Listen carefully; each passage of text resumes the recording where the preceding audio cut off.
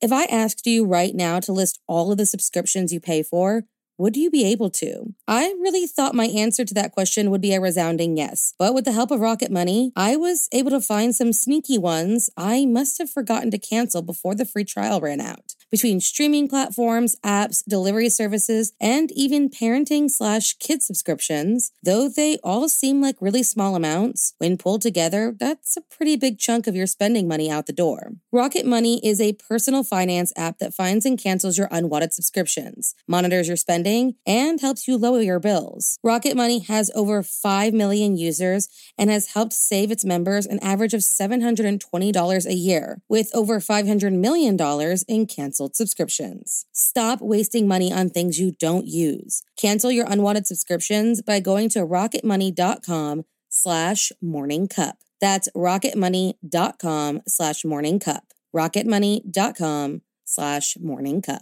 Are you looking to make better, healthier choices this year? Then let me help you out by introducing you to ButcherBox. ButcherBox not only helps you treat yourself to more delicious and wholesome meals, but it takes the guesswork out of finding high-quality meat with humanely raised beef, pork, chicken, seafood, and more that's delivered straight to your door. ButcherBox partners with folks who share their high standards and truly care about how animals are raised. Plus, they're B Corp certified, which makes me feel even better about my decision to be part of the ButcherBox community. ButcherBox is offering our listeners their choice of a weeknight meal essential: 3 pounds of chicken thighs, 2 pounds of ground beef, or 1 pound of premium steak tips for free in every order for a whole year. Plus, get $20 off your first order. That's right. New users will receive their choice of 2 pounds of ground beef, 3 pounds of chicken thighs, or 1 pound of premium steak tips for a year. Sign up today at butcherbox.com/morningcup and use code MORNINGCUP to choose your free offer and get $20 off.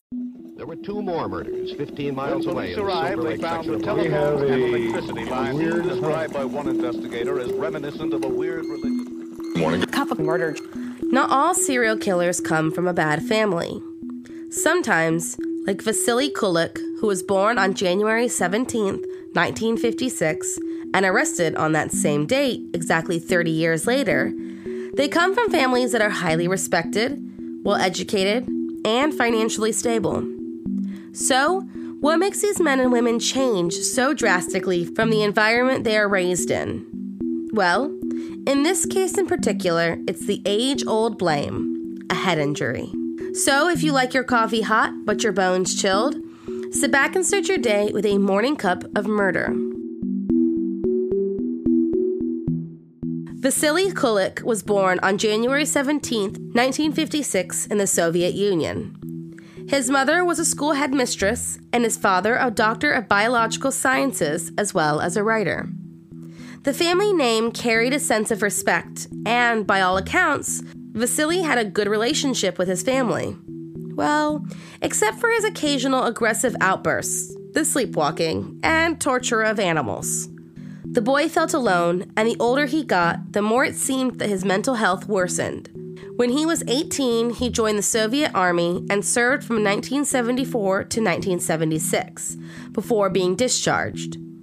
Once out of the Army, he began studying to become a doctor at the Medical Institute. When he was 20, he began having relations with married women, many of which ended with Vasily's heartbreak, though he did eventually marry and have children. In 1980, Vasily was robbed and severely beaten by a group of young people, where he received a particularly bad injury to his head. It was after this injury that, according to Vasily, he began having thoughts of committing sexual acts on children and elderly women. 2 years later, he graduated from the institute and began working as a medic at the ambulance station. It was here that he would get the information on patients that piqued his interest, break into their homes, and commit a series of child rapes. Very few of these were reported to police, and he went on attacking these children for more than 2 years before escalating in 1984. In 1984, when he was just 28 years old, Vasily came across an elderly woman walking in the streets. He drugged the woman before raping and strangling her. She died officially because of a heart condition exacerbated during the attack. His second victim was just 8 years old. She fought him exhaustively before succumbing to his attack. Next, he chose a 53-year-old woman who he killed with a gun and a kitchen knife. He continued to attack both the young and the elderly for the next 2 years. He killed 6 children, the youngest being just 2, and 7 elderly women, the oldest being 75. On January 17, 1986, on his 30th birthday, Vasily Kulik was arrested after a failed attack left him beaten and subdued. Once arrested, he confessed to all of his murders. On August 11, 1988, Vasily Kulik was convicted for all 13 of the murders he committed and nearly 30 additional rapes and assaults. He was executed via firing squad on June 26, 1989. Thank you for joining me in my morning cup of murder. Please join me again tomorrow to hear what terrible thing happened on January 18th.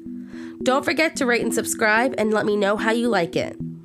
If you want to help support the podcast, there's always Patreon or just sharing it with your true crime obsessed friends. And remember, stay safe.